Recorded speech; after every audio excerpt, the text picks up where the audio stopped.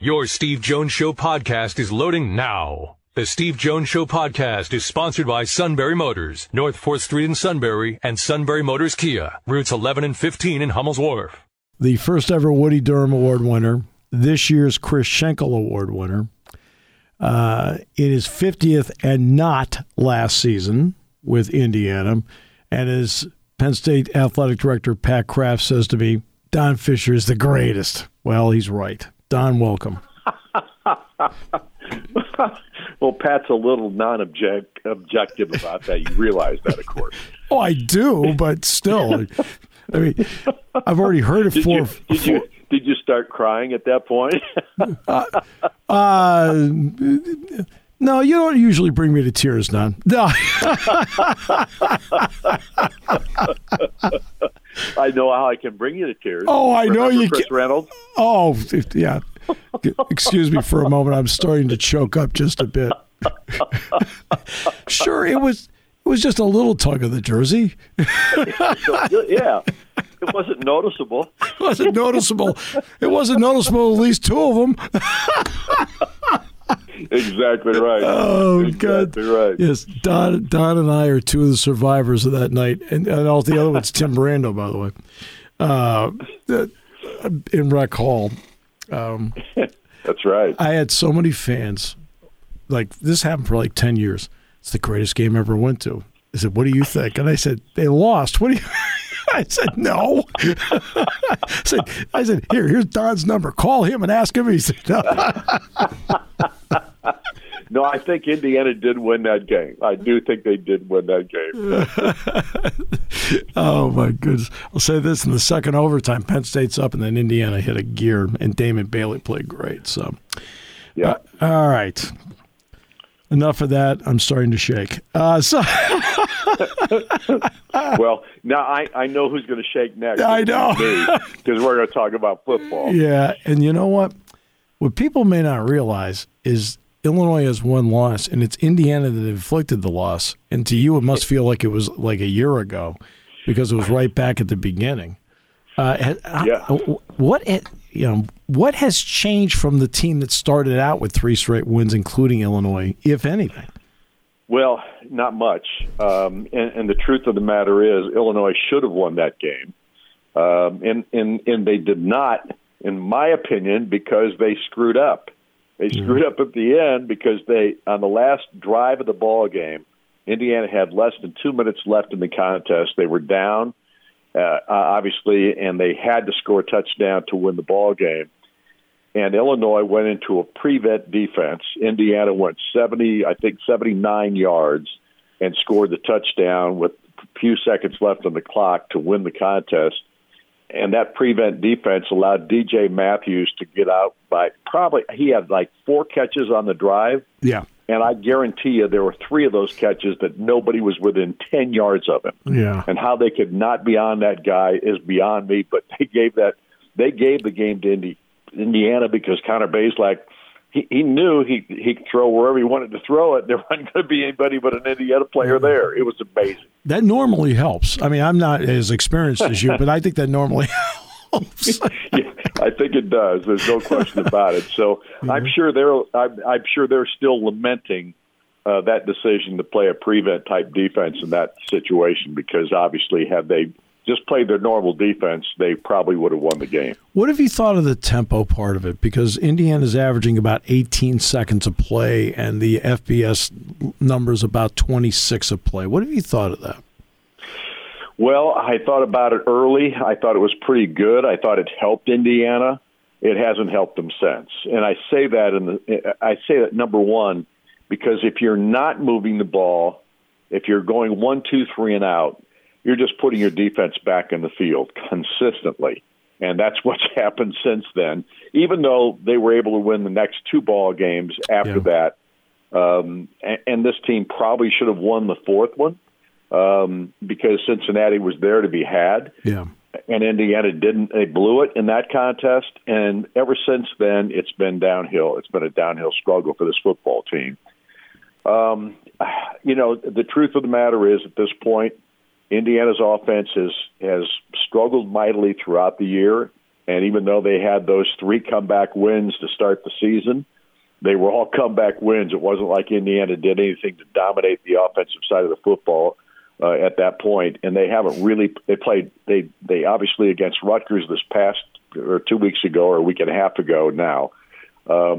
Against Rutgers, they got off to their best start of the season. Yeah, 14-0. And it was midway through. Yep, it was 14-0 midway through the first quarter, and the offense went stale the rest of the ball game. I think there was one drive in the second period in which they were going extremely well down the field, and their best receiver on this football team, Cam Camper, got hurt, and he's out for the year with an ACL. And that, of course, has spelled the doom for this football team so far. And with him out, where does the focus now go to in that wide receiver core? I know you mentioned Matthews, so he's obviously one.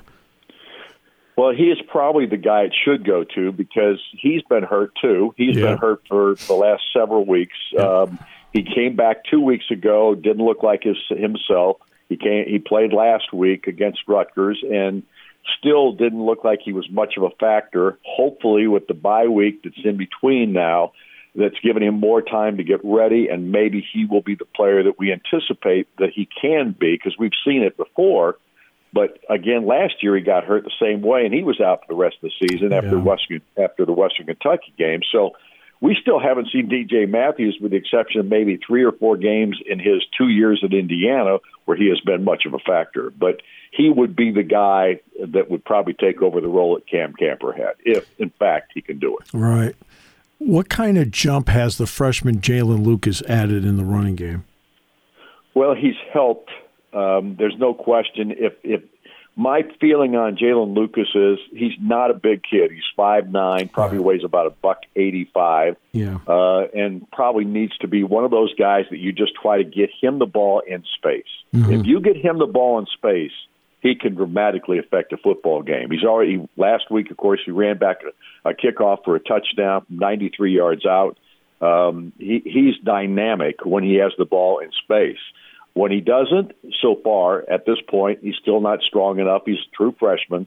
He just can't pound it in there like some of the other backs can. Right. Obviously, the Henderson kid's been probably pretty good, the best at that. The Shivers kid from Auburn, he looked like he was going to be a real factor in fall camp. I thought he really would be because he loved to take it up inside and banged into our defensive guys and still made yards happen. He hasn't done that since fall practices because he got absolutely lit up the first time he touched the football against Illinois, and I don't think he's been the same player since. Right. He's a tough kid, but he just hasn't run with the same kind of authority since that time. And he's had a couple of breakaways, and he's very quick and athletic too. But honestly, the run game has just been a big problem because the offensive line has not shown themselves again this year. Yeah, it sounds like Josiah Sears is going to get a start at the tackle, it sounds like. What have you thought of Connor Bazelak running this? I know that Tom has said, everything's open, but I'll at least ask you about the veteran.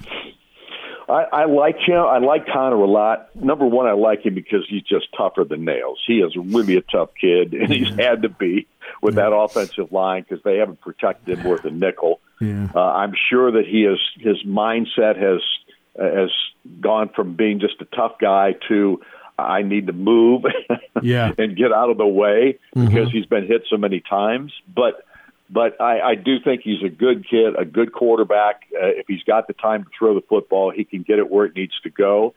But I do think that Tom Allen has evaluated everything during this bye week period, and he has made no commitment that Connor will be the starting quarterback on Saturday against Penn State. If he's not, who will it be? Because Jack Tuttle has already announced that he's in the transfer portal. That's right. He is still on the team. Yep. Tom has kept him as a captain, and he is probably listed as the number 2 guy. But my question is, you've got a kid sitting in the wings named Dexter Williams who is a run and throw guy. He can do both. He's got a really good arm. He was touted as probably the player who made the most improvement on the football team at the end of fall practice sessions from a year ago to now.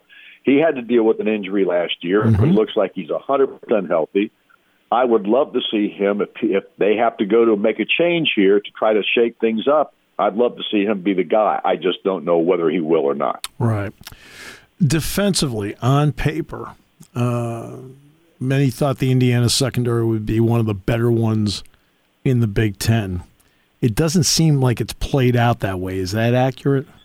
That's accurate. I don't know why we have not been as aggressive, in my opinion, as we were a couple of years ago when we ran blitzes almost every play and disrupted the quarterbacks on the opposing teams, not because our front four was able to do much, but with all the blitzing that we did, it shook the other teams up. I mean, the Ohio State game a couple of years ago was a perfect example. Justin Fields, he had no clue what was going to happen in that ball game, and he struggled until they got the game in hand in the fourth quarter. But we haven't played that way, and we haven't played that way for 2 years now. I don't quite understand that aspect of it. I think Tom is a terrific defensive guy. I agree. And he's a terrific coordinator. Yep. I mean, he really was. But and even though he's taken over the play calling this year, it's not worked. It's just not been the same. And I'm not quite sure what the answer there is. I know Tywan Mullen came off of an injury last year that he hasn't been the same guy, and I know he's a great kid and really a good football player. Yes, he is. But he hasn't played the same way. And Jalen Williams has had a good year, but not a great year. He was the other guy in the defensive corner position that has been really solid throughout his career. And the rest of I think a big problem with this football team right now is the tempo, because they go so fast. That 1, 2, 3 and out keeps the defense out there way too long. And honestly, I think they wear out. The second half, we're just not the same defense. 24 minutes a game of possession for Indiana, 36 for the opponent. At least the averages through 8 games so far. Yeah, and you got to remember we had the ball a lot against Idaho. Yeah, true. That's true. What has the Cam Jones injury meant? I know Casey's played well, so I'm not taking anything away from him. But to me, Cam's an exceptional player. So what's that meant? Well, it's meant a lot because he is the leader of this defense. And him being out, you're still a verbal or a vocal leader on the sidelines and all that kind of stuff, and he's embraced that role as best he can. But his absence has meant a lot to this football team because Aaron Casey is now playing his spot. Before he was alongside Cam, and so he's playing a different role. It shoves a couple of guys in there. Bradley Jennings is a kid that was transferred in, and Jared Casey's another. Both those guys have played quite a bit, and they're solid, but they're not Cam Jones. Right. And so your best defensive football player on this team has been out now for 4 weeks, hasn't played since the Nebraska ball game, and this team has struggled mightily. So what's the perception of the program around Bloomington right now? I mean, because Tom obviously 2 years had it going. There was a lot of excitement. I remember listening to your bowl game. But what's the perception of it right now, especially with the job, like, for example, Mike Woodson seems to be doing with the basketball side of it? Well, obviously we're not in the same ballpark as the basketball program. Exactly. And I think most people really revere Tom as a great person. I think they think he's a really good coach in many respects. I just don't know. You get out there in the public and people are going, it's basketball season, that kind of stuff. And it has happened a lot over the years. I've been here 50, so I've seen it happen many times here. It's just not the same as it was during the Bill Mallory era. Even when Bill Mallory's teams weren't great, there was always a feeling that they were going to bust their gut for that coach and for that team and for the program, and they were going to get better as a team and as a unit, and the players would get better through development, those kinds of things. Have we seen that with this program? I honestly don't think we have. And I think the development aspect of it is such a critical thing in Indiana because we don't get the 4 and the 5-star guys. We got a few, but we don't get many. And because of that, you've got to coach kids up and you've got to develop them.